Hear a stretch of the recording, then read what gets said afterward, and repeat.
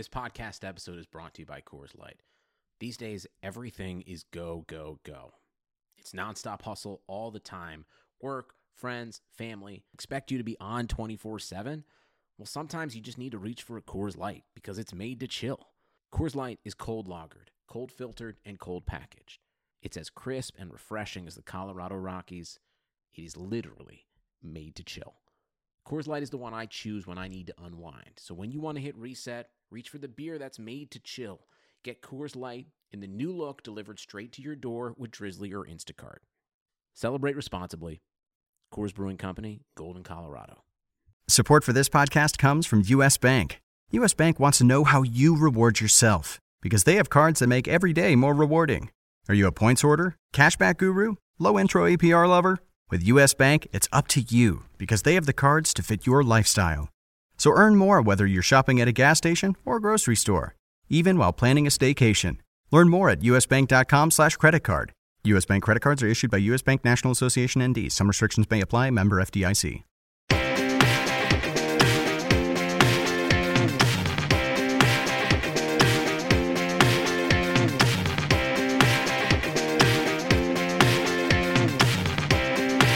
Hi there, hockey fans, and welcome back to RotoWire's signature NHL Hockey podcast with Statsman and AJ. Friends, I'm Paul Bruin in Toronto, Ontario, and you can follow me at Statsman22. My co-host is AJ Scholz, who's a great follow at AJ Scholz24 in his co-host chair in Madison, Wisconsin.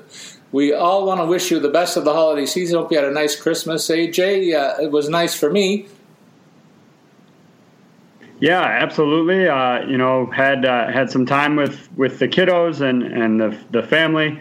I bought the four of us some Penguin pajamas. They're not completely matching. The two girls are. Their pajamas are matching. Got some other ones for my wife and I, so we can wear our Penguin PJs before games and while crawling into bed. Very, very cool, my friend. It's always nice to wear your team's colors. You'll notice that I'm wearing a different sort of sweater today. It's a nod to a friend of mine, Brian McFarlane. Fans of a certain vintage will remember him as the intermission host here north of the country, north of the border for Hockey Night in Canada. That's the logo up here. This is a hockey sweater that I found in Niagara Falls on my way to a hockey conference for the society that Brian told me about, actually, about 25 years ago, the Society for International Hockey Research.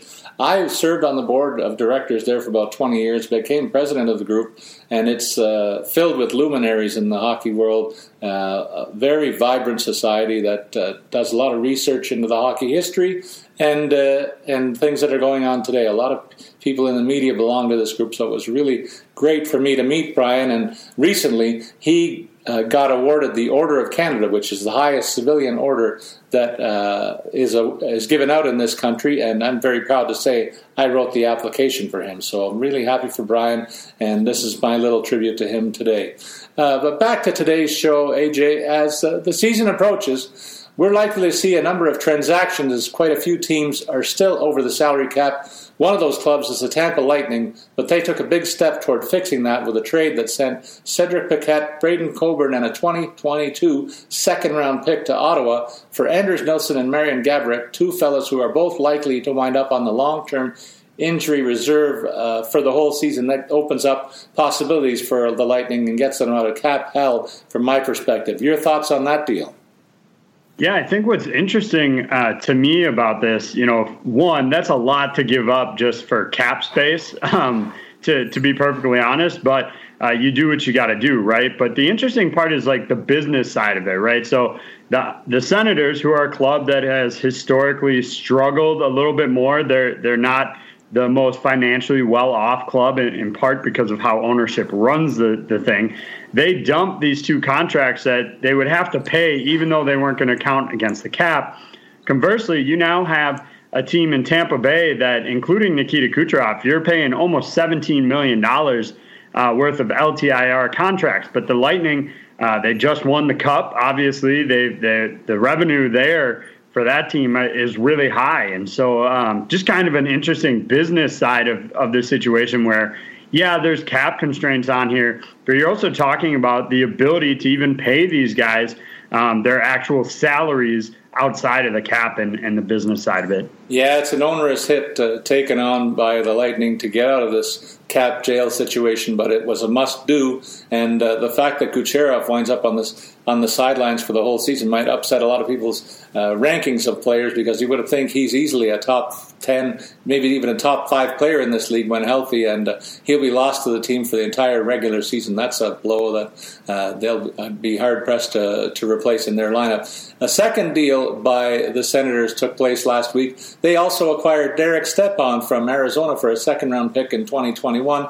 This was another one to ease Arizona's cap burdens, so the Senators seems to be a catch-all for teams that are struggling against the cap, and they took advantage of this by securing a guy who I think will be no worse than a second-line center for them. Last week we pointed out in the analysis of the Northern or Canadian Division, this brings up to date that group right now, and I say that Stepan will slot in as that number 2 center between Connor Brown and first-round draft pick Tim Stützle on what could be a very intriguing unit. Your thoughts, AJ? Yeah, I definitely think that's where I would pencil him in as well, but I wouldn't be surprised if at some point during the season he gets opportunities with the first group there with Dadonov and Tkachuk. But yeah, I would slot him in second-line center, and really when you add him and Paquette, they've really strengthened what we highlighted as a weak point last week. And AJ, we're going to get into an analysis of the Western Division, one of the 3 groupings of U.S.-based teams in a moment. But before we do that, I'd like you to give a nod to our sponsor, BetMGM, please. Yeah, absolutely. Sports bettors know that magic happens when you turn a hunch into action and apply the right amount of expertise. That's why BetMGM has teamed up with RotoWire to offer new BetMGM customers a free 6-month RotoWire subscription when they place their first bet. Register on the BetMGM app or website. Use the promo code ROTO, that's ROTO, to claim your free subscription. Once you make your first sports wager, you'll receive a season's length of RotoWire's unmatched sports insight. Find out why BetMGM is the king of sportsbooks by signing up and placing your first bet today. Visit BetMGM.com for terms and conditions. 21 years of age or older to wager. Colorado, Indiana, New Jersey, Nevada, Tennessee, and West Virginia only. Please gamble responsibly. If you have a gambling problem, call 1-800-522-4700 in Colorado and Nevada, and 1-800-GAMBLER in New Jersey and West Virginia. In Tennessee, call or text the red line at 800-889-9789. If you know someone If you or someone you know has a gambling problem and wants help, call 1-800-9-WITH-IT in Indiana. Promotional offer not available in Nevada. Check out BetMGM, folks. It's a very interesting website, and we're happy to have them along for the ride this year. We're going to get into the Western Conference now, Western Division of the NHL, AJ. A lot of these games we played late at night. I hope to tune into a bunch of them with the NHL package, and some new faces and new places we highlighted. Off the top with Anaheim, we'll begin the analysis. And on defense, they made a couple of changes that are notable for me. Kevin Shattenkirk, a guy who's rehabilitated his career the last couple of years and now has a Stanley Cup ring to boot. He was signed by the Ducks in the offseason from the Tampa Lightning. And they also brought over a guy, defenseman, a veteran from the Swedish Elite League, Cody Curran, to bolster that back end. It was a unit that faced some challenges last season, but with the addition of these two guys, I like the makeup of the group. But before we get into analysis of the defense, I want you to walk us through what the net minding mix is, familiar faces in that situation. Yeah, absolutely. So just a week ago, it looked like they were probably going to go into the year with Anthony Stolarz as the number 2. But on the 23rd, little Christmas present for the Miller family, he signed a 1-year, $1 million contract to stay with the Ducks for another year. So, that gives them a really solid backup behind John Gibson. Gibson will, continue to carry the bulk of the workload for this team. Miller's numbers might be a little bit higher than what you saw last year just because of the condensed schedule. Look, now that we know what we're looking at, a handful of back-to-backs, but for the most part, these teams are playing every other night. There's a few 3-night breaks here and there. So the goaltending backups are going to get opportunities outside of the back-to-backs, and I think Miller is one of those guys that could see more opportunities But ultimately, John Gibson should continue to carry the load, about 60 to 65%, I think, of the games for them. Yeah, to me, Gibson is underrated, AJ, and it's a function of him playing on the left coast. Not a lot of people get to see him in prime time, but one of the top goalies in hockey, a real workhorse, and Miller, a very capable backup, headed to the Hall of Fame as soon as his career is over, in my opinion, as the winningest goalie in U.S. hockey history, U.S.-born players' hockey history for goalies. So a nod to both of those guys. Pretty good tandem there. I see maybe a 65-35 split in terms of the percentage of games played in the net-minding situation. In terms of the defense, I suggested to you and our listeners that it looks like a bolstered unit. Consider that Cam Fowler and Hampus Lindholm, two of the guys that are going to be involved in power play time, lead the pack here and are locked up for a couple of years at least with $5 million plus salary cap hits. Josh Manson and Kevin Shattenkirk, a very veteran second pairing possibly, and then Jacob Larson and Cody Curran both come in looking like they're going to fill in the third pairing roles. Christian Juice, kind of an insurance policy, a little bit younger than most of the guys on the back end, is signed for $1 million, and he'll probably spell anybody that gets hurt. He'll be the first option that they call up, AJ. What do you think of this unit? Well, I actually think it'll be Brendan Guhle who gets that first look. He's got 59 NHL games under his belt, 14 points to show for it. He has some pretty productive numbers in the minors. So, still working on translating that to the NHL game. I'm not expecting him to be any sort of breakout star or anything like that, but I think he will actually fit in probably as the first, available guy if maybe Cody Curran doesn't work out, or he could challenge Christian Juice for ice time. In terms of the forward group, we're looking at not a lot of change really here. You've got Sonny Milano, spent some time with them last year, and so he's got an extension, and he'll stick around. So a bit of a known quality, but with the shutdown, they didn't see as much of him as they would have wanted. But first line is going to be no doubt Silfverberg, Henrique, and Rickard Rakell, I think, slots in as the right wing. I think all three of those guys are pretty sure up in having the first line spot. I mentioned Sonny Milano. He'll be on the left wing of the second line here, although I think he'll face some challenges from some of the younger guys. You've got Ryan Getzlaf and Danton Heinen. Again, the probably the only guy in that second group that should feel any sort of security is Ryan Getzlaf, and even he might face challenges from the likes of a guy like Sam Steele. The third line is those young guys. I think all of these guys will push for more opportunities. Max Jones, Sam Steele, and Troy Terry. And then a veteran group kind of rounding out a fourth kind of gritty line. Nick Delorier, Derek Grant, and Carter Rowney. They've also got David Backes available. He could really fit in anywhere. He's pretty versatile. Could play center, could play wing. So not a lot of secure spots, but a lot of youngsters that will compete for opportunities. Hey, have you been beefing up on your French language production? You slid through that Delorier beautifully. That was very smooth, partner. Congrats, man. I think, like you, the key to the fortunes here offensively lie in the third line. I wonder particularly if Sam Steele and Troy Terry are ready to take a next step and threaten top six roles. Sonny Milano also key to improving the fortunes here. They're looking at those three youngsters to take the next step and really push some of the veterans up front. Getzlaf, I wonder how much he has left in the tank. I'd be cautious about overrating him in terms of the DFS value that he might have, or even in season-long pools, how many points he might be expected to score. He's been such a stalwart for these guys for a long time, but a little long in the tooth for me, and I think he's going to cede some playing time to the likes of Steele and Henrique in the middle of the ice this season. So I would be cautious about overrating Getzlaf looking at this team. We go on next to the Arizona Coyotes. This team has been very busy in the offseason. Another team that has issues with cap compliance, and they're doing what they can to deal with that.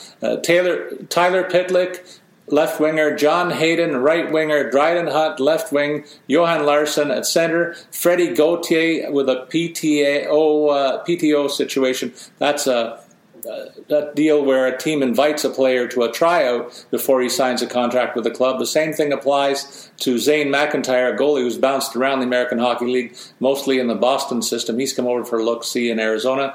And right now they're negotiating a one-year deal, we hear, with Derek Brassard. Could be a possible reunion with longtime buddy Phil Kessel offensively there. We'll get to those guys in a sec. But really, most of these names are tinkering around the bottom six. The top six forwards and the top pairing defensemen seem to be all locked down. We'll get to those shortly as well. But AJ, I need you to take us through our goalie mix here again. A couple of veterans here leading the depth chart for Arizona. Well, yeah, the biggest question for Arizona is going to be the same thing it was last year, is the health of some of these guys. Now, I'm not worried about Darcy Kuemper. Yeah, he missed some games last year due to injury, but really it's Antti Raanta. I mean, since coming over from the Rangers, this guy has consistently missed a ton of time.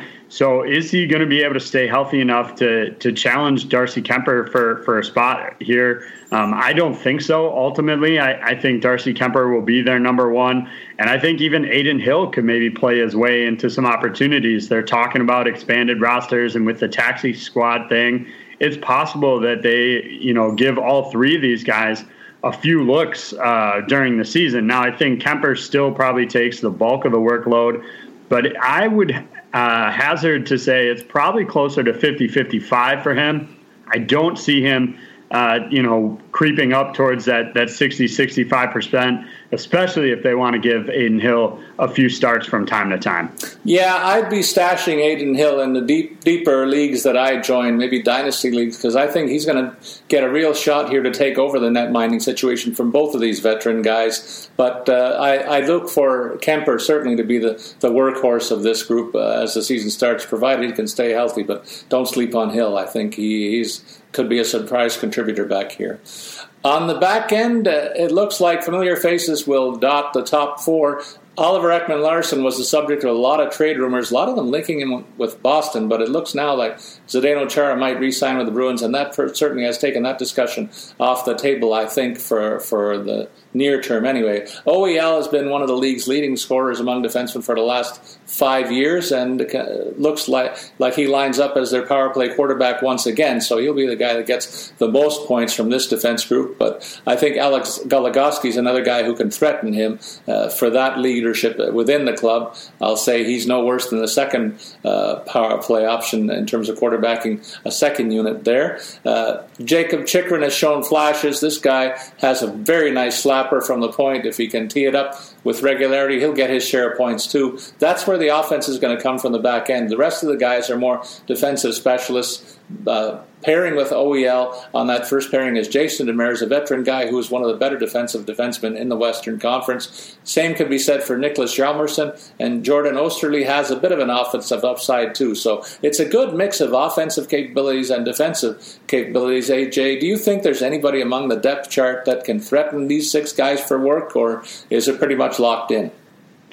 I think it's pretty much locked in. I mean, maybe Jordan Gross, but ultimately I think these are the six-pack you'll see for the time being. Now, I will say I will be a little surprised if Oliver Ekman-Larsson is still on the team on April 13th, the day after the trade deadline. So I think they'll move him at some point here to get something, something out of him. But we'll see. Maybe if they're in playoff contention, maybe they keep him around and make a run at it. But again, I think I would be surprised to see him still on the team after the deadline. In terms of the forward complement, you're looking at, again, pretty much the same first group here.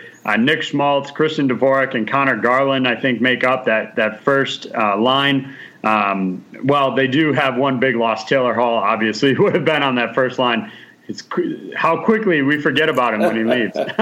But, yeah, I think Nick Schmaltz takes over the left wing spot. It could be Clayton Keller as well. This is another group where I think the top six guys are those guys, right? I think they'll all be in there, but they might get shuffled around a bit. So right now we have Clayton Keller, Barrett Hayton, and Phil Kessel as the second line there. But again, could be shuffled around. Brassard being added, maybe that's a spot for him. Brassard could get back to playing a little bit of center here. Maybe he challenges Braden Hayden for that second line center spot. So I think a lot of things are on the table.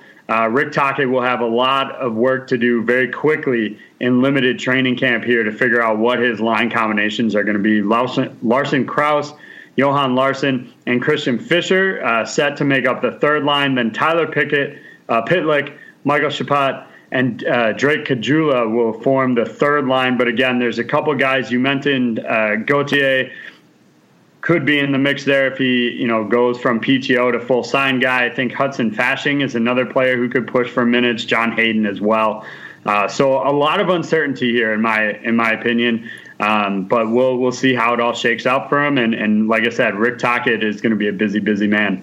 Yeah, fans of the Coyotes have to be excited about what they've got going on at center ice. I'm hopeful that Christian Dvorak and Barrett Hayton can evolve into the players that they show they could be throughout their junior careers. Hayton, for his part, was the captain of Team Canada's juniors a year ago, and certainly a lot of is expected of him offensively. He gets a nice situation, the way it looks on paper, settling in between Clayton Keller and Phil Kessel, perhaps the two best snipers that the Coyotes can ice on a nightly basis going forward. I'm a little unsure about Nick Schmaltz as the number one left winger. It could be the fact that they're waiting on Lawson Krause to live up to his high expectations as a junior as well. He should be the guy that really, with his skill set, takes that position, but hasn't materialized yet. So a placeholder situation for Schmaltz, and he hopes to capitalize on that. And a partnership with Dvorak, if it's successful, could really help him. Connor Garland, a guy who is kind of like the Brendan Gallagher of this team, a guy who really sticks his nose in, has some offensive skills,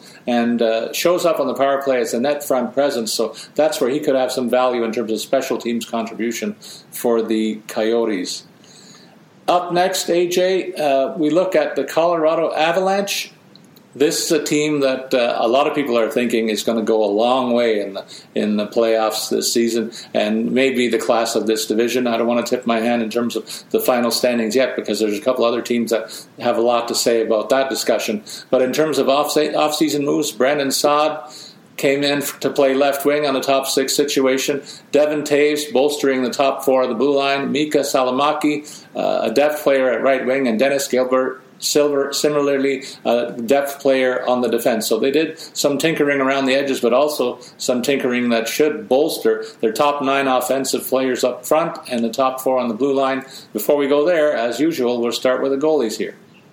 Yeah, if there's a team in this league that could do a 28-game split, it's definitely Colorado. I think Philip Grubauer and Pavel Francouz should, fit in pretty evenly here in terms of workload. Now, it'll be interesting to see what sort of deployments we see this year. Maybe, Grubauer takes the first 2-game matchup against Arizona, and then Francouz takes the next 2 games against Anaheim or something like that. So it'll be interesting to see if they play kind of that matchup or if they do some sort of every other. But I would not be surprised to see these guys pretty much divide the nets right down the middle.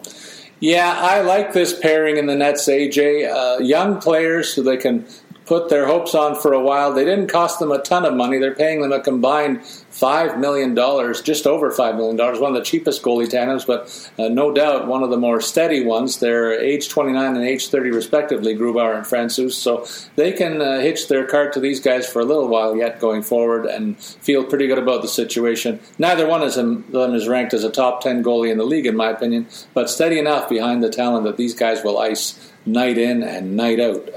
Part of that look is based on a defense that is looking a little bit stronger with the addition of Devin Taves. Ryan Graves and Cale Makar are the number one pairing. Makar, one of the top defensemen in the NHL in terms of scoring ability. He showed very well right out of the gate. The first minute he stepped on the ice in the NHL, hasn't looked back, and really behind this potent offense is one of the better power play quarterbacks that you can think about. In terms of the secondary option on the power play, I would look to a guy like Samuel Girard or maybe a Ryan Graves to be that guy. Taves could even threaten that role. That's 4 guys that have a bit of an offensive upside in the top 6 defensemen. They're bolstered by the fact they have a couple of very good defensive defensemen, one of whom you're very familiar with, and Ian Cole. role. But Eric Johnson is a guy that I've always liked. He was once, I think, the first draft pick overall in his draft class. Not living up to that hype necessarily, but a very steady presence. And then if you're looking at youngsters to make the grade or make a step up, look out for Bowen Byram. I think this is a guy who could easily be another tremendous scoring option on the back end. He's got size, he's got skill, and one of the many first-round draft picks that is featured by Team Canada in the current World Junior Hockey Championships. And I look for big things for Byram on this unit, AJ, and I wonder if he will threaten Ryan Graves for maybe a position in the top pairing alongside Makar. Yeah, there's a ton of guys here, up-and-comers, that are really good. I love the acquisition of Devin Taves by them in the offseason. I thought that was a great move. Look, you mentioned Eric Johnson, maybe not living up to number one overall billing, and that may be true in hindsight, especially when you consider some of the guys that went after him: Jordan Staal, Jonathan Taves, Nicholas Backstrom, Phil Kessel. But then again, you look at some of the other D guys that went. There's not a lot of names here that most of us are going to recognize off the bat that went in the first round. In fact, most of them I don't even recognize. A couple of guys never played in the NHL at all. So he definitely was the best defenseman in that class. No question about it. So I really think overall this is a very strong group. As you said, a lot of offensive upside here. And, if there's a guy that could compete for more opportunities behind Makar, I think Devin Taves is the one that'll slot in there. In terms of the forward complement, you've got the big guns set to show up on the first line here, and part of that is because they acquired Brandon Saad. They don't have to really spread out the scoring anymore, I don't think, since they have him. So you'll have Gabriel Landeskog, Nathan MacKinnon, and Mikko Rantanen, the MGM line, back together for much of the year. Hopefully they can avoid some injuries that certainly cost them some time together last season.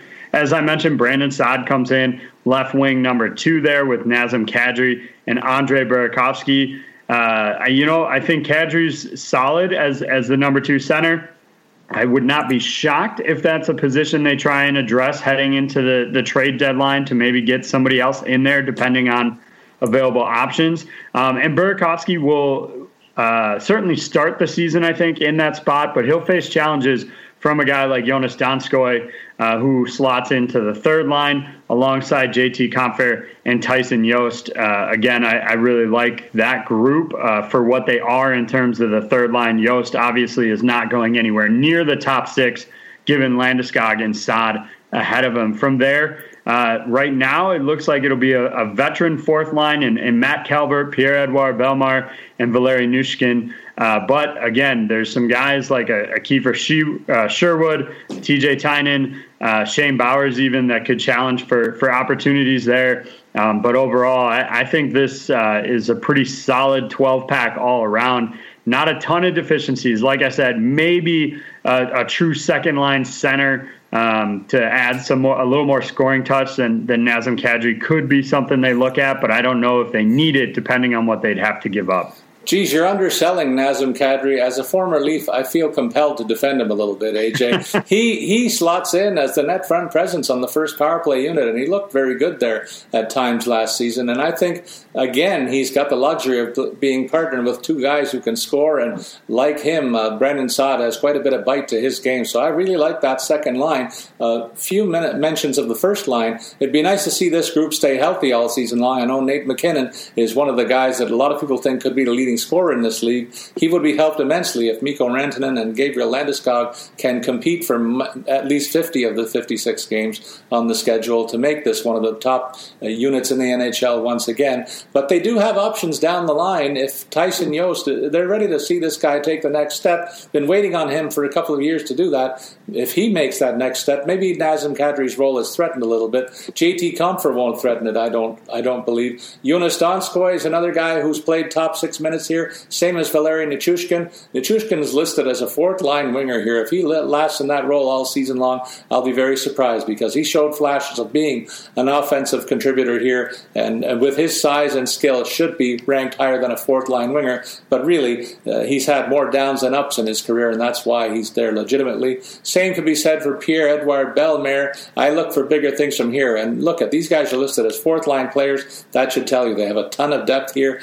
and a lot of injury insurance should a couple of their top six guys go down. Of course, the one guy they can ill afford to lose for any time is Nate McKinnon. I do think he's going to be no worse than the third leading scorer in the league this year, AJ.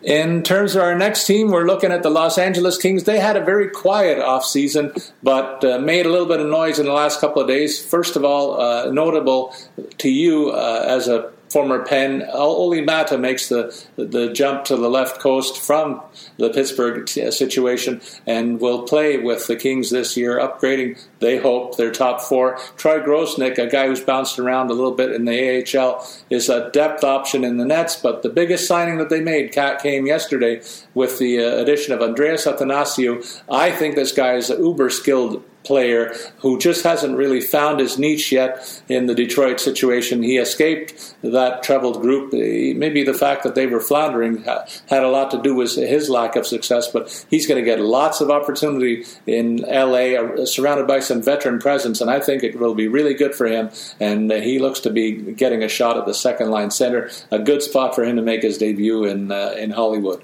But before we look at the rest of this team, AJ, again, a veteran goalie in the Nets looking to extend his career. He's well decorated, Jonathan Quick. Why don't you tell me about him and his backup this season? Yeah, Quick is going to be the guy here, and again, I think he probably is looking at 60 to 65% of starts here. He'll really take the bulk of the workload, possibly even 70%. And this is not a knock on the other guys that they have, but Jonathan Quick's just that kind of player that wants more games, more opportunities. So I would expect him to carry a bit of a heavier workload in terms of overall. As far as the backup goes, look, Cal Peterson is the guy that's projected to come on and take the number 2 role and take that next step. But don't sleep on Troy Grosenick. This is a guy who had solid numbers the last several years playing in the AHL. Last season went 29-5 in 33 appearances, a .920 save percentage. And look, I'm going to give him a little extra love because he's from my hometown, Brookfield, Wisconsin, native son of ours there. But I definitely think he'll at least push Cal Peterson for the number 2 role.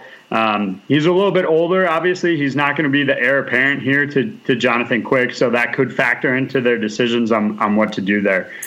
So overall, yeah, I think Grosenick competes, but Quick will see the bulk of the workload. Yeah, no doubt about that. Jonathan Quick is one of the leaders of this club still. He's on the books for another couple of years at $5.8 million. You'd like to see them shed that at some point, but really, I think until somebody closes the distance between him and the rest of the guys on the depth chart, he'll be the go-to guy in LA for quite some time, at least this season and possibly beyond until next year. The guys that are going to stand in front of him this year might be the weakest defensive group in this division, AJ, and that's with a guy who ranks for the last 10 years one of the top defensemen in hockey, Drew Doughty, still playing the lion's share of the power play quarterback role and a lot of key minutes that he eats up on a nightly basis. He loves life in LA. He had a chance to leave a couple of years ago, but instead decided to lock himself down there long term, so he'll be there for a while. And he hopes that he has a good new running mate in Olli Mata, who has some offensive upside. That could be a pretty dynamic first pairing. But beyond that, I don't think there's any fantasy value at all in the rest of the six-pack here that they're offering. Mikey Anderson and Matt Roy on the second pairing, Curtis McDermott and Sean Walker on the third pairing. Correct me if I'm wrong, but I don't see an offensive upside in any of those four. So it's Mata and Doughty carrying the mail for the Kings this season, in my opinion. Well, the only guy I would maybe mention is Sean Walker. Now, I'm talking deeper formats, right? If you're in a 10-team redraft league, probably don't pick up Sean Walker, right? Unless you're playing some sort of weird setting where you've got 6 defensemen or something. But 24 points in 70 games last year, 5 power play assists, so he's getting some opportunities there, limited, but some. So I think he could be a guy maybe to consider. And look, you mentioned Olli Maatta, Paul. He obviously was so absent that you completely forgot he spent last year in Chicago. Oh, true. When you mentioned they added him from Pittsburgh, I was like, nope, he's been gone for a year, and that just speaks to how little he did there. So I don't think he's the answer. I would be shocked if he lasts more than 10 games as the left defenseman to play with Drew Doughty. If you want Doughty jumping up into the play, offensively minded, you need a guy a little more D-centric, and you also need a guy who's a little more fleet of foot, who's going to be able to get back and cover for you, and that is just not Olli Maatta's game. If he did have speed at one point, that certainly has not been shown the last couple of years. So for me, I think they're going to be, to your point, Paul, this is probably one of the weakest D groups in the league right now. And that is, as you said, despite having a beast like Drew Doughty on that back end. You know what? Let me interject. I only said Maatta was a graduate of Pittsburgh and that system. I knew he played with the Hawks last year, but I got to get in a mention to every Penguin guy just because I know that you know this team so well and the players that came through. So that was the situation there. But tell us what you think about the forward grouping here, AJ.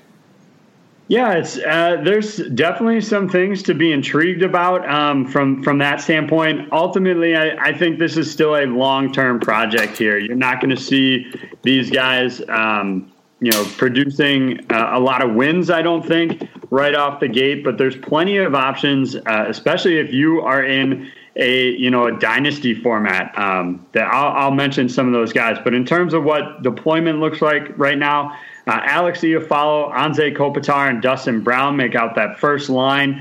I think they're really capable of producing. I also wouldn't be surprised to see them periodically move AA to the wing if they need a little bit more scoring. Maybe, if Iafallo or Brown is slumping at all and they want to try and get something going, I wouldn't be shocked to see AA move to a left wing or a right wing spot periodically. Right now, we have him penciled in, and I stress penciled in at this point since the signing just happened yesterday, as the second-line center. Jeff Carter on the wing there with Martin Ferk. There's not a lot to love about that line, if I'm being totally honest. Carter is getting, to use your parlance, Paul, a little long in the tooth there. So I think there's some room for improvement here. Martin Ferk could take a step forward here. Really has not shown much since his rookie campaign. 25 points in 68 games back in 2017. Since then, he has a combined 14 points in 47 games over the last 2 years. So he really needs to take a step forward if he's going to fill that spot. Austin Wagner, Gabriel Velarde is one of those dynasty players, dealt with some back issues that really delayed his NHL opportunities, but we've got him again slotted in potentially as the third-line center here. Adrian Kempe on the other right wing. Michael Amato for the fourth-line left wing. And then here's where things get interesting. They've got Alex Turcotte, who could be the fourth-line center or even push for more. He was the 5th overall pick in the 2019 NHL draft. I'll just throw one of these out there, Paul, on Wisconsin for the former Badger there, Alex Turcotte. I think he could push for a bigger role. Blake Lizotte obviously got some opportunities last season. He's in the mix, and even a guy like Matt Luff. So there are some things to like. If I'm in a dynasty format and I see Velarde, Turcotte, or Lizotte is available, I definitely think you might want to consider stashing those guys away for the future. Trevor Moore rounds out your fourth-line group here. Yeah, I like your mention of some of the guys that are currently listed as bottom six types here. They have an opportunity in a rebuild that's ongoing to get better roles. You wonder when Dustin Brown will cede the first-line right wing, for instance, or Anze Kopitar, the first-line center. He's not going anywhere soon. But those two guys make me take a look at Alex Iafallo as a guy who could be an interesting pick in season-long leagues. He had a nice season last year, upwards of 40 points, if I recall correctly, and could take a step up in terms of point production per game. higher than that rate, partnered with those two and another year of experience under his belt. You mentioned Jeff Carter. This guy is a goal scorer when healthy, but he's been spending too many stints on the IR or just injured short term, it seems a lot of the time the last couple of years, diminishing his value. But if he's healthy, I like the fit that he might have with a guy like Athanasiou, a very skilled guy who, if he lives up to his abilities and plays with a healthy Jeff Carter, those guys can have a nice partnership. And that might bode well for Martin Frk, who so far in his NHL career, the claim to fame is not even at the NHL level. It's the fact that he was the hardest shot winner in AHL All-Star game a couple of seasons ago. That's what I think about when I see this guy's name. Certainly, you mentioned the numbers that he's posted as a pro, certainly uninspiring, and he should be threatened by a guy like Adrian Kempe, who had a bit of a step up last year and reached a 30-point plateau. He could also improve on those numbers if the career trajectory continues to grow the way that it did last year. But the real surprises could be among those bottom 6 guys, rather, that they will threaten to play regularly and move up on that 12 pack. And that's what I'm looking for from the likes of Turcotte, Moore, and Lizotte particularly, in my estimation. But I expect it to be a very long year in Hollywood. In Minnesota, there are a host of new faces here, and a couple of them that really should excite the hometown fans. Cam Talbot, solidifying the goalie situation, signed in there in the offseason. Kirill Kaprizov, who was the leading scorer in the KHL in terms of goal scoring with 33 in 57 games, should juice this offense and get a top 6 opportunity there. Ditto for Marcus Johansson, who moves over in free agency. Nick Bonino is another guy that you know a little bit about from his time in Pittsburgh. Slots in as a depth center.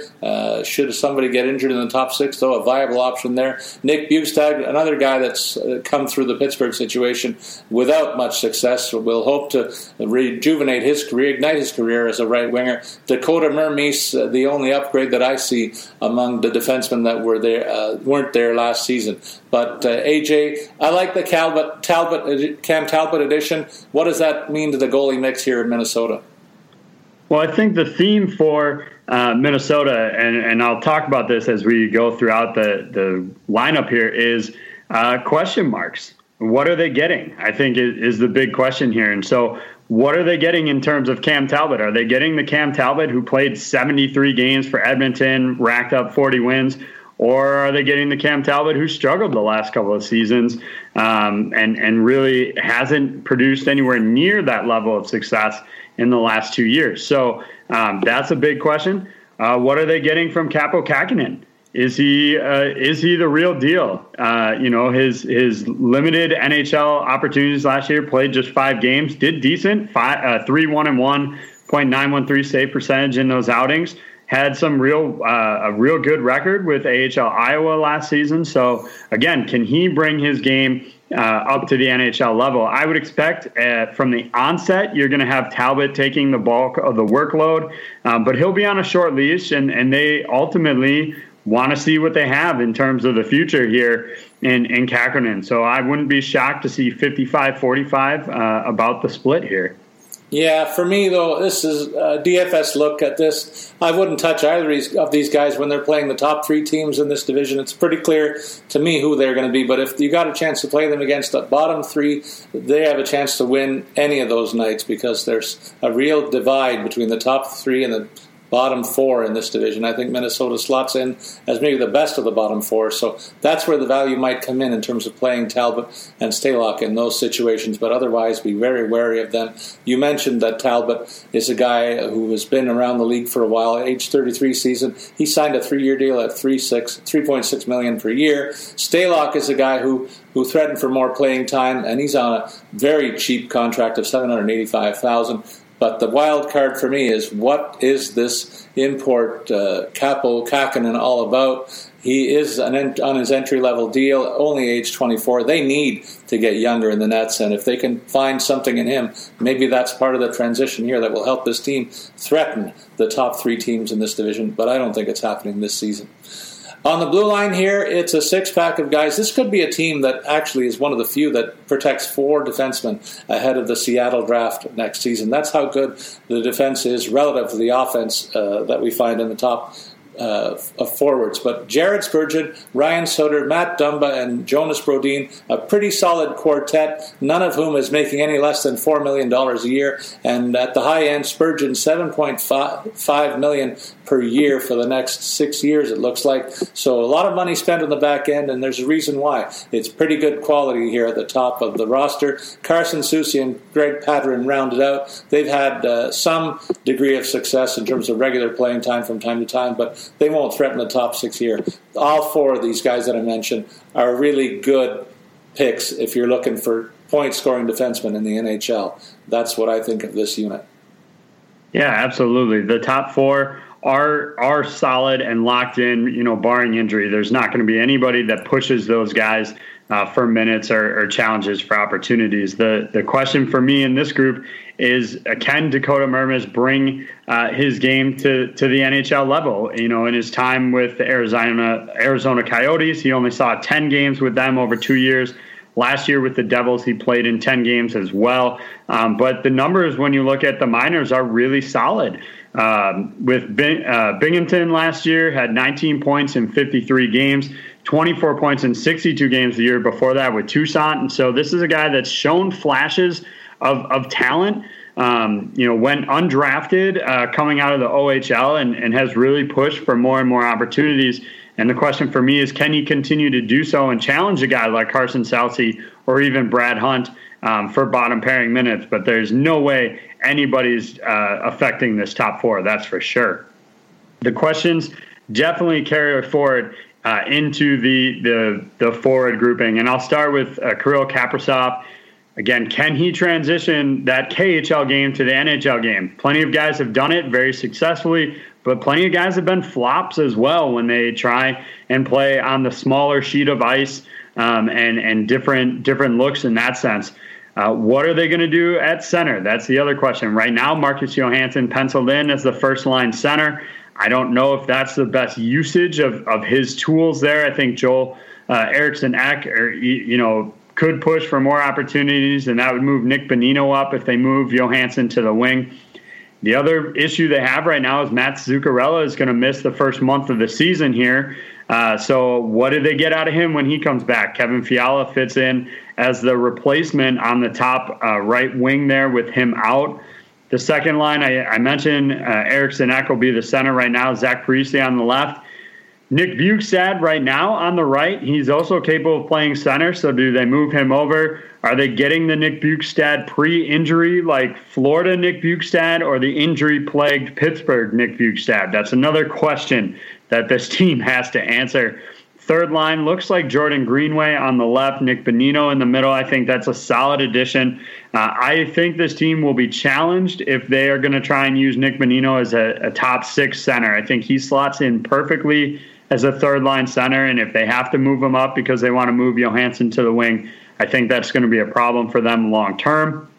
Ryan Hartman on the right wing. Again, everybody's kind of playing up a line with Matt Zuccarello hurt on that right-hand side. Marcus Foligno on the left wing, fourth line. Victor Rask as the fourth line center. And then Nico Sturm gets the opportunity, I think, to join the roster, although Luke Johnson could also contend for that, or Gerald Mayhew could compete for that spot as well. You know what? It's going to be incumbent on fantasy pool players to be looking at the RotoWire depth chart on a daily basis. I really don't like the look of this team in the middle of the ice. Marcus Johansson is not a centerman. He's a winger most of the time, and I really think he's miscast as the number one center. They certainly will miss the fact that they don't have Eric Stahl or Mikko Koivu in the younger days, who were manning the 1 and 2 positions here for the last several years. It's quite a difference to look at it and see Johansson at the first line spot. Joel Eriksson Ek could be the guy that moves up in class and really gets a shot to thrive here. I think that's where they pin their hopes at center ice. I agree with you. Nick Bonino is probably best cast as the third line center. Victor Rask has been a real big disappointment for me. I thought this guy had all the tools to do what what Alex Barkov did in Florida, but things really haven't panned out for Rask. That's how high I had my expectations for him. He might be a guy who moves up in class here, but he has to show me something before I can really pin any hopes on him. In terms of the rest of the players, there's real hope on the wings, folks. Kevin Fiala had a breakout campaign last season, and along with Matt Zuccarello when healthy, that's a very dynamic-looking right wing in terms of the first two positions. Nick Bjugstad has to get his act together to continue to extend his career. Otherwise, it's lights out for me. This is last chance saloon, as I like to say from time to time when a guy is looking at maybe the last opportunity to make good in the NHL. On the left side, Kirill Kaprizov, I wonder what this guy's going to show in the NHL. I already mentioned he was the leading sniper in the KHL. We'll see how it translates into the North American style of play. Zach Parise is a guy who has under-delivered in terms of my expectations for him, but is a very viable option. He'll be a key to their power play success as well from the left side of the ice. In terms of the next team, we're looking at the San Jose Sharks. We've already panned a couple of the California-based teams. This will be the third team, maybe the best of the West Coast clubs in Cali.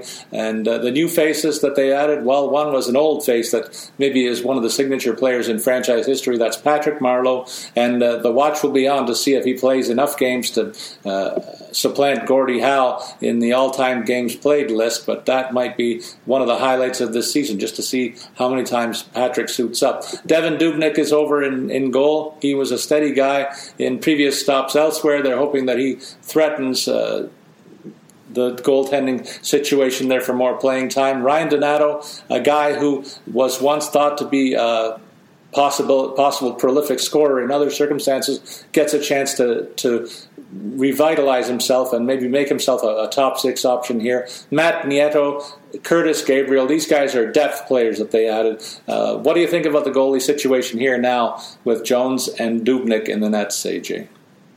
Well, I think entering camp, if you had to pick a guy to be the number one, I think it's still Marty Jones in San Jose, which is astonishing to say after last year. But I would not be surprised if that flips during training camp or at some point during the season. They thought they had a decent up-and-comer in Aaron Dell. He flopped at the same rate as Marty Jones last year, so they went out, they got Devan Dubnyk, and I think he'll compete very early and very quickly for the number one job here. Could be close to a 50-50 split here as well, depending on how they perform. But I think this is an open battle. I think if Marty Jones goes into the year and plays the way he's shown at points in his career, he could go towards 65% of starts. But the same could be said of Dubnyk. If Jones really struggles and Dubnyk comes in and is on his game, same thing. So really no certainty here, in my opinion, on the back end. Yeah, you're right about your analysis. They've certainly paid a lot of money to Martin Jones. It looked like earlier on in his career he was going to be positioned to compete for a top 10 status in the league among goalies around the loop, but hard-pressed to even put him in the top 20 right now, and that's a lot to be paying. $5.75 million per season for the next 3 years, even after this one. He's entering his age 30 campaign, so you got to think he's still in the prime of his career at the moment, and he's going to be challenged to find his form from a couple of years ago to earn that salary or make them feel better about spending that kind of money on him.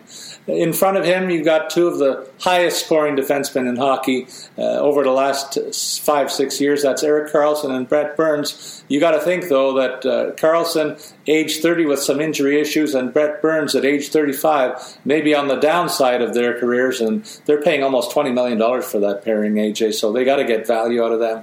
And for this year, at least, it looks like to me they'll still be the offensive threats. Mark-Edward Vlasic is kind of a B option offensively, and maybe a solid second pairing, one of the better defensive defensemen in the league too. Mario Ferraro is a guy who took a step up in class and will play a little bit bigger role, I think, going forward. Radim Simek and Jacob Middleton round out the top six that I see, but certainly the offensive mail will be carried by Karlsson and Burns here. Yeah, that'll be the big thing that they need. They need Karlsson to rebound from last season when he had some injury concerns. Now it's interesting to talk about a guy rebounding when he did hit the 40-point mark for looks like the 8th straight year, 7th straight year. But this is a guy that previously was putting up 70, 80 points. So, obviously a somewhat disappointing campaign for him. A bit of a concern in the plus-minus category that he was a minus 15 last year. So it'll be interesting to see what sort of bounce back he has and if he can get back to being a Norris Trophy contender here. In terms of the forward complement, you've got Evander Kane on the left wing, Logan Couture at center, and Timo Meier on the right wing for the first line. I think all three of those guys are pretty secure in their spots here. I don't see a whole lot of challenges for any of those three guys. I think if Kane gets moved off the first line, it's as a strategy thing to move him to spread out the scoring here. I don't think it's necessarily a knock on him or that somebody else is producing at a better level than him. So that would be the first line as I see it. Ryan Donato set for second line left wing, but you mentioned some of his disappointment or lack of producing to those levels. So he's certainly on thin ice there. Tomas Hertl centers that group with Kevin Labanc on the right wing. I think maybe Labanc would be the only guy that could push for more opportunities, but I think rather than breaking up that first line, you'll see him just slot into that first power play unit, and that'll be how they get him more opportunities. Third line right now has Patrick Marleau on the left wing, though I think a center spot for him is certainly possible as well. Dylan Gambrell as the third line center, and Marcus Sorensen on the right wing. This is pretty fluid. I think the only one of these guys that should feel like they're in the correct line and don't have to worry about too many challenges is Patrick Marleau for his spot here. But anybody else, I think, will face challenges from the rest of the lineup. Matt Nieto, Antti Sumela, and Stefan Noesen round out the fourth line, although I think a guy like Noah Gregor, Curtis Gabriel could challenge for more opportunities there as well. Yeah, Stefan Noesen had 7 goals in 40 games played last year. That tells me he has a bit of an offensive side to his game and might threaten to move up in class. They need somebody to take that step up, though, I think, to push the others here. Otherwise, complacency could set in. Up front, on the top line, I'm keeping an eye on Timo Meier. I like the fact that he's maybe the forgotten piece when you consider Kane and Couture are the signature pieces of this offense. Certainly Tomas Hertl, a third player that factors into that grouping, and those three guys will be key to the power play situation. Hertl, before he got hurt, was on his way to a career best season last year too, so don't underestimate him. He could be a sneaky good value pick in your season-long pools going forward.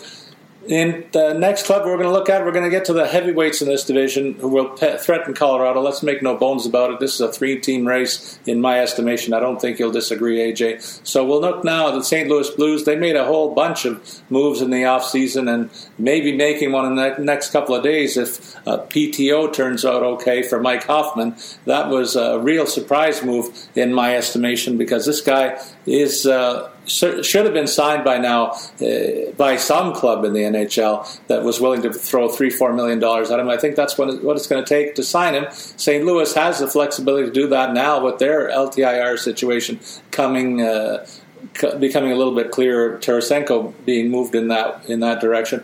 But the additions they made include Kyle Clifford, bolstering the depth on the left wing with some toughness. Torrey Krug, maybe the signature addition of all, to replace Alex Pietrangelo on the blue line. Steve Santini, a depth piece there. And John Gillies, maybe a depth piece in the nets. Curtis McKenzie, a left winger who's going to be a bottom six player, no question, rounds out the grouping here. But the key for me will be to see how this PTO turns out for Mike Hoffman to really give some sense for how the offense looks as we get into the season. But before we look at the offense, you're going to take me through the goalie situation again, AJ.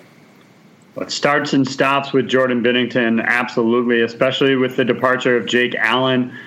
They have Ville Husso and John Gillies to potentially battle out for that number 2 spot, but Jordan Binnington, I would expect, takes upwards of 70, maybe 75% of the starts here. I think he'll face a pretty heavy workload just because I don't see either of the other 2 options as being particularly viable for them especially when you're talking about competing against some of the top teams in the league. Now, depending on how the schedule works out, maybe do you give one or give Binnington a couple nights off and you let Husso and Gillies like split a 2-game set against, San Jose or Anaheim or LA or something? Maybe that's how they give Binnington some rest opportunities. But I don't think you're throwing Ville Husso out against Vegas or Colorado at any point this season. So there's 16 starts for Binnington right off the bat. So it'll be Jordan or bust for them, that's for sure. And you know what? I have been a big fan of this guy. He's a local product in the town where I live in Richmond Hill, Ontario.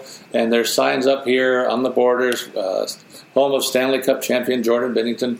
His numbers crept up in the wrong direction last season, AJ. His goals against was 2.56. That's higher than the first 2 campaigns in his young career. I look for him to have a bit of a bounce-back campaign, but I'm wondering about the usage, and a guy like Ville Husso is going to have to come through in spades in his opportunities. Otherwise, maybe St. Louis drops a notch in this division. But certainly, all eyes will be on Binnington to be the DFS value play when St. Louis suits up, and maybe in your season longs, he should be one of the first goalies to go if he does get the lion's share of the workload, as you suggest. Protecting him up front, will be without Alex Pietrangelo. The heart and soul of this team and the captain is gone. He was replaced by Torrey Krug, a guy who has played exclusively in Boston throughout his career, but has been injury-plagued. When he's healthy, this guy's one of the best point-per-game producers among NHL defensemen, but the key is he's been struggling with injury issues for the last couple of seasons, and St. Louis has to hope that his health takes a turn for the better. Otherwise, they will be seeing a drop in productivity from the blue line as a whole with his production missing.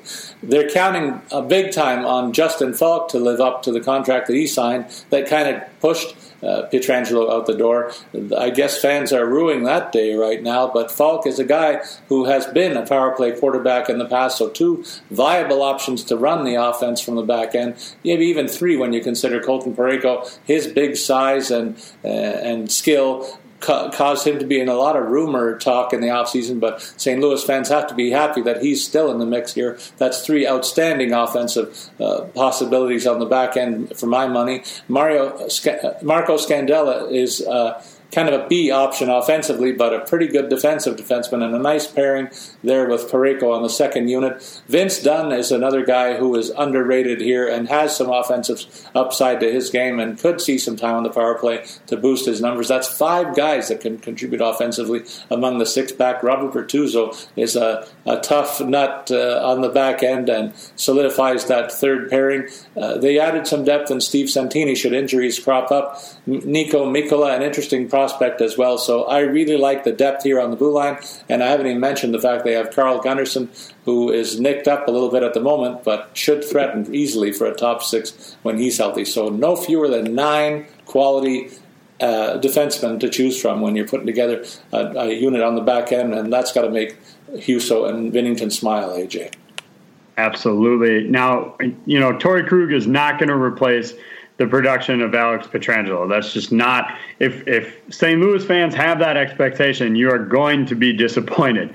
But he's a decent fill in for that. It's hard to replace a guy like Pietrangelo. It's impossible to replace a guy like Pietrangelo. But you look at Krug, consistently has been right around. This past season, if he had played maybe one more game, he would have hit the 50-point mark for the 4th straight year. That's certainly quality production from your back end. You did mention the injury concerns, and that's totally valid. But I think this guy is capable of being, in a regular season, capable of producing around the 50-point mark. I would expect him to maybe challenge for 40 this year in the abridged season. So certainly decent production out of him.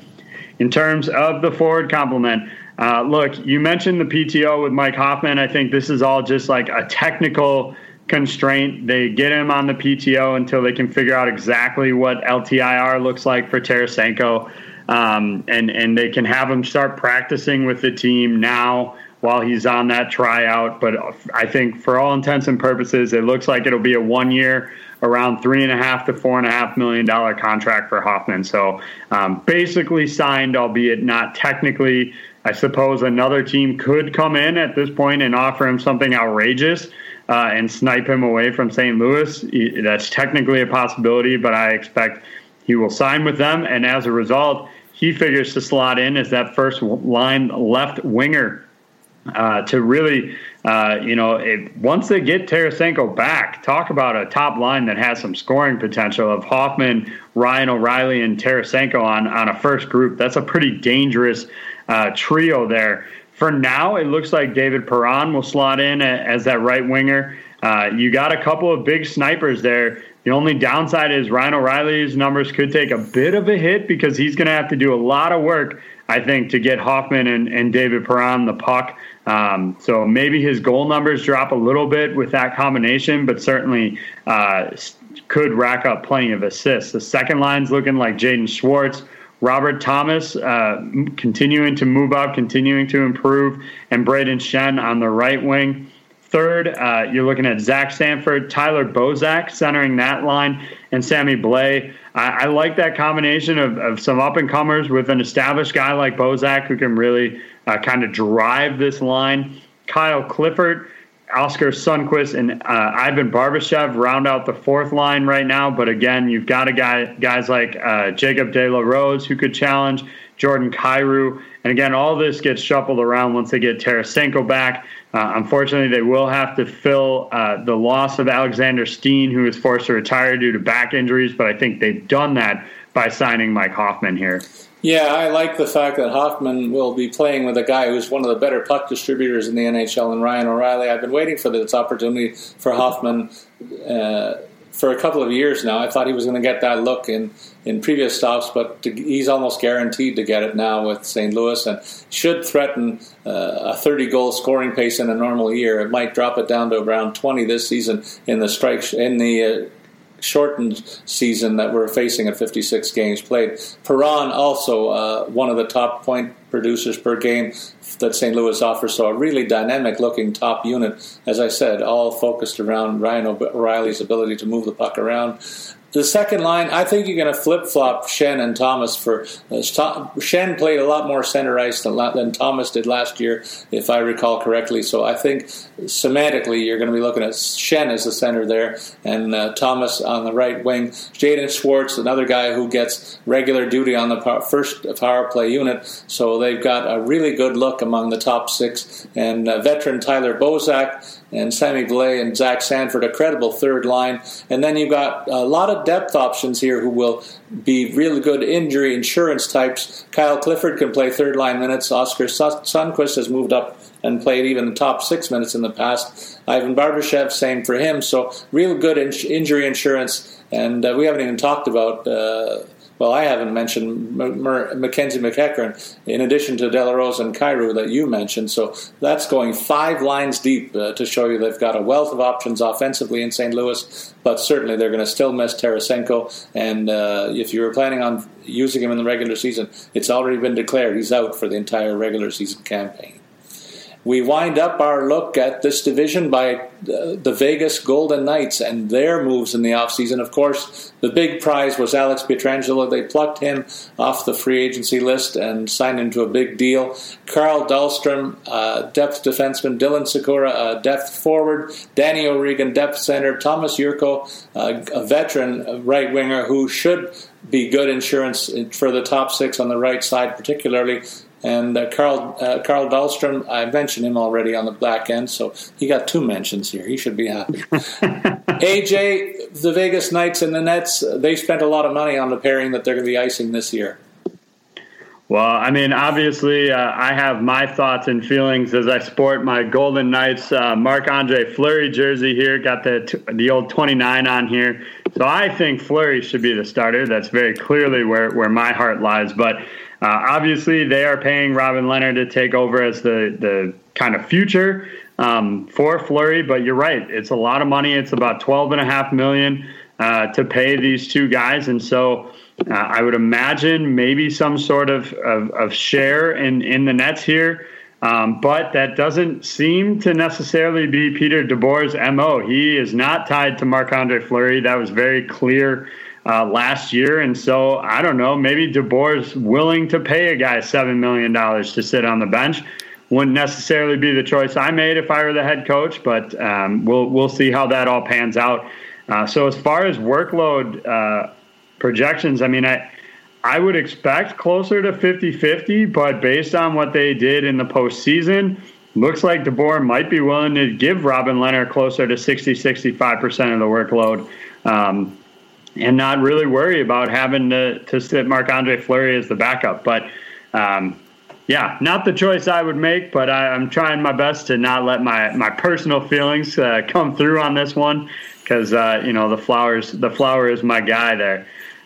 So yeah, I'll let you take us through the back end then, Paul. Well, you know what? I've got a comment here. Maybe it's a function of the 56-game schedule being condensed as it is. This could be a real strength of this team, that they're going to be icing a number one goalie every single night. Not a lot of teams in the league can say that. So I think the goalie split could be a little more even than most people, including yourself, might suggest. I'm going to say it's 55-45. Leonard getting the larger share of the workload, but only slightly. There are going to be a lot of back-to-backs here, and there's no problem for me seeing that situation unfold. And Marc-Andre Fleury, always happy by nature, should be happier than he might have been going into an 82-game schedule. He'll be getting almost half of the work here, at least for this season, and they can punt the fact that they don't need to deal him this season, and maybe take advantage of the fact that they're playing this condensed schedule with such a nice quality tandem in the nets. And they'll be well protected in front of the crease this year with a very solid and deep defense. Brayden McNabb partnering with Alex Pietrangelo could be a guy that you should be looking at in your fantasy leagues for season long. If he passes to Pietrangelo, Pietrangelo scores or sets up somebody else, that's a nice secondary assist option for McNabb, and he's got a very good shot himself. So a lot of offensive possibilities from both players here. Pietrangelo is certainly the linchpin quarterback in the power play. In terms of a second option, one guy who was their first option on the power play, Shea Theodore, might take a bit of a hit in terms of his points per game, but certainly another guy who should be among the top scoring defensemen in the league just because of his overall skill set. Partnered very well with Alec Martinez to be one of the top four packs in the league, certainly the class of this division, in my estimation. Four guys who can carry the mail offensively. And you can add a fifth when you consider Zach Whitecloud, who had a nice late season push and showed his offensive skill set throughout the late regular season and playoffs for the Knights. And Nick Holden, a very solid guy to round out the top six here. Depth players like Nicholas Haig and Carl Dahlstrom and Dylan Coughlin won't see much ice time here unless one of those six guys gets hurt. But 1 through 6, maybe the best six-pack on defense in this division, AJ. What intrigues me with this group is how they're going to deploy the top power play. Now, kind of traditional sense would tell you that Pietrangelo will quarterback the number 1, Shea Theodore will quarterback the number 2. But given that, Theodore had a third of his points last season came on the power play, he logged over 3 minutes per night with that top unit. Maybe they consider looking at having two defensemen on that top 5 power play unit. I certainly think it could raise some questions about who fills in then as the number 2 guy for them. But it's hard to keep a player like Shea Theodore, who has produced so well for them, watching from the bench when your first unit is out there, when he's had so much success for them. So it'll be interesting to watch. I certainly agree with you, though. If I'm in like a limited keeper league where I can only pick 5-6 guys to maybe keep, I would consider letting Shea Theodore walk, just because there are so many questions about what his production might look like if he does get relegated to the second group here.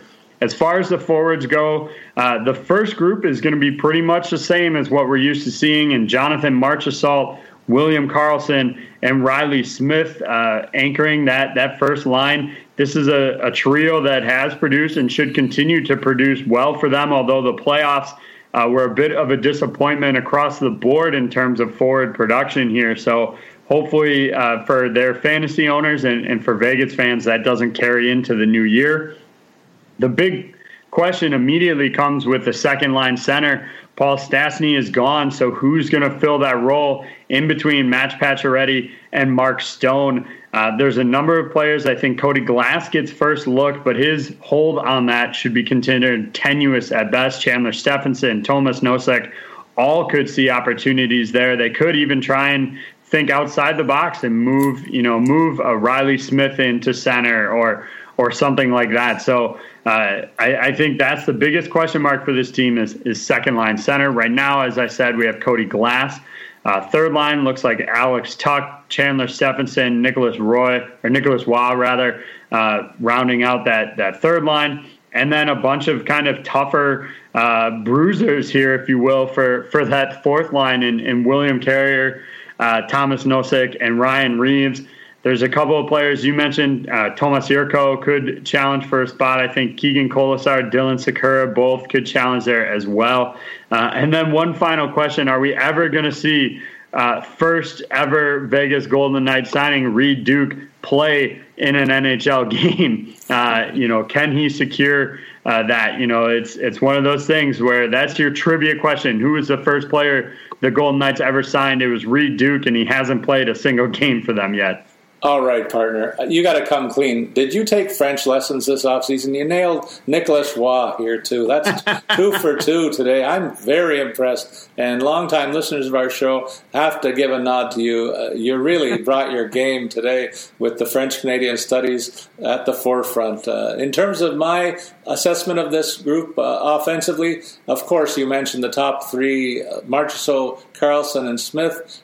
Been longtime line mates. Interesting note for me, Willie Karlsson was their goal-scoring leader in the first year of this franchise, but steady and steep decline offensively in bulging the twine has dotted his resume, and he needs to bounce back from that, I think, to really deliver fantasy value this season between those two wingers. He's more than a puck distributor. This guy's a goal scorer, and he needs to show that again. And he'll be pressed to do that because of the deficiency that you spot, unless Glass fills in admirably on the second line. They'll need Karlsson to develop, rediscover that offensive firepower that he's displayed in the past. Glass certainly has the inside track on the second line center role. Couldn't ask for a better situation, surrounded by Pacioretty and Stone, two of the more proven scorers on the wing in the entire league, flanking him. So it's a real plum assignment. And again, I'll remind listeners to check back to RotoWire's depth chart to see who's playing in between those two guys. Right now, it looks like Glass gets the look, but Chandler Stephenson waiting in the wings. And you mentioned they have a wealth of other options there. Alex Tuch is another guy. If he was playing anywhere else, he'd be a top six forward. That's how good I think he is. So don't sleep on him as a late-round pick, and certainly injury insurance in the Vegas situation. AJ, that completes our assessment of what is a two-tier division in my estimation. I think it's reflected in my view on how this division will pan out, and I just got to look at your rankings. I think we're pretty much in sync here, so why don't you walk us through 1 through 8 what you think the final order of the standings will be in the West Division of the NHL. Yeah, I mean, I think the fact that, as you mentioned, Vegas has probably the best goaltending tandem in the league in two starting netminders will put them right up there, and they've got a lot of pieces, but the question mark at center has me putting Colorado as number one in this division. Nathan MacKinnon, as you said, could challenge for the top scoring for the scoring title this year. I think that's certainly a possibility. So I've got Colorado 1, Vegas 2, and St. Louis not far behind them. You highlighted the depth. They've got Jordan Binnington. Maybe if his numbers dip, you could see this change. But I totally agree with what you've said throughout the show, is that this is tier 1 of the league, or of the division rather. From there, I like Minnesota right now to be the number 4. There are a lot of questions, as I highlighted, but I think things could go their way. I like what Bill Guerin is doing to build out that team. So I've got them as the number 4. I think San Jose has a bounce-back year. A lot of injuries there. They brought in Dubnyk to shore up the net mining a little bit, so I have them as 5. Arizona, there's too many things I think that are questionable here, which is why I have them down at the 6. Losing Taylor Hall is a big one. They didn't really address that. They trade away Derek Stepan. And look, I think, as I said, Oliver Ekman-Larsson won't finish the season with the Coyotes, so that's another spot that they'll need to fill. And then Anaheim and LA are just too far down into rebuilds. They have fantastic netminders in John Gibson and Jonathan Quick, but there's just so many holes here. They're on the rebuild. I think there's reasons for optimism when you look at both teams, but they're not going to go anywhere quite yet. I have only a very slight variance from what you're saying, and to me, I'm already looking forward to the first round playoff between Vegas and St. Louis, and I think Colorado's going to be licking their lips thinking they're going to get a carcass to play in the second round because those teams are going to lock horns, and I'm sure that's one series you can pencil in for a 7-gamer right now. I've got Colorado at the top of the heap like you can. I don't think there's too many prognosticators who think that Colorado will not win this division, so I'm right with them as you are. But Vegas and St. Louis, I can't wait for that series. The intrigue for me is in 4 and 5. Who's going to be the sacrificial lamb for the Avs in the first round? I think it's going to be Arizona, AJ. I think they've got a veteran tandem in the nets that I like. They've got quality youth sprinkled throughout their offense that I think some of them are going to take a big next step. And I don't think they're finished in terms of moves before the season starts. They're one team that has some flexibility, I think, going forward. So I'm going to give them the nod over Minnesota, a team that is in a major rebuild and really stuck at center. And I think when I think about building a team out, I think you got to have strength down the middle. They really don't. And so that's why I put them in the 5th spot. And then it's the 3 California-based teams that may have the fan base thinking, when is baseball season going to start? Because they're not going to get much excitement on the hockey side with Anaheim, San Jose, and LA rounding out this division. So that's our look at the Western Division. We want to hear from our listeners to see what they think 1 through 8, whether we've got it anywhere close to right or wrong.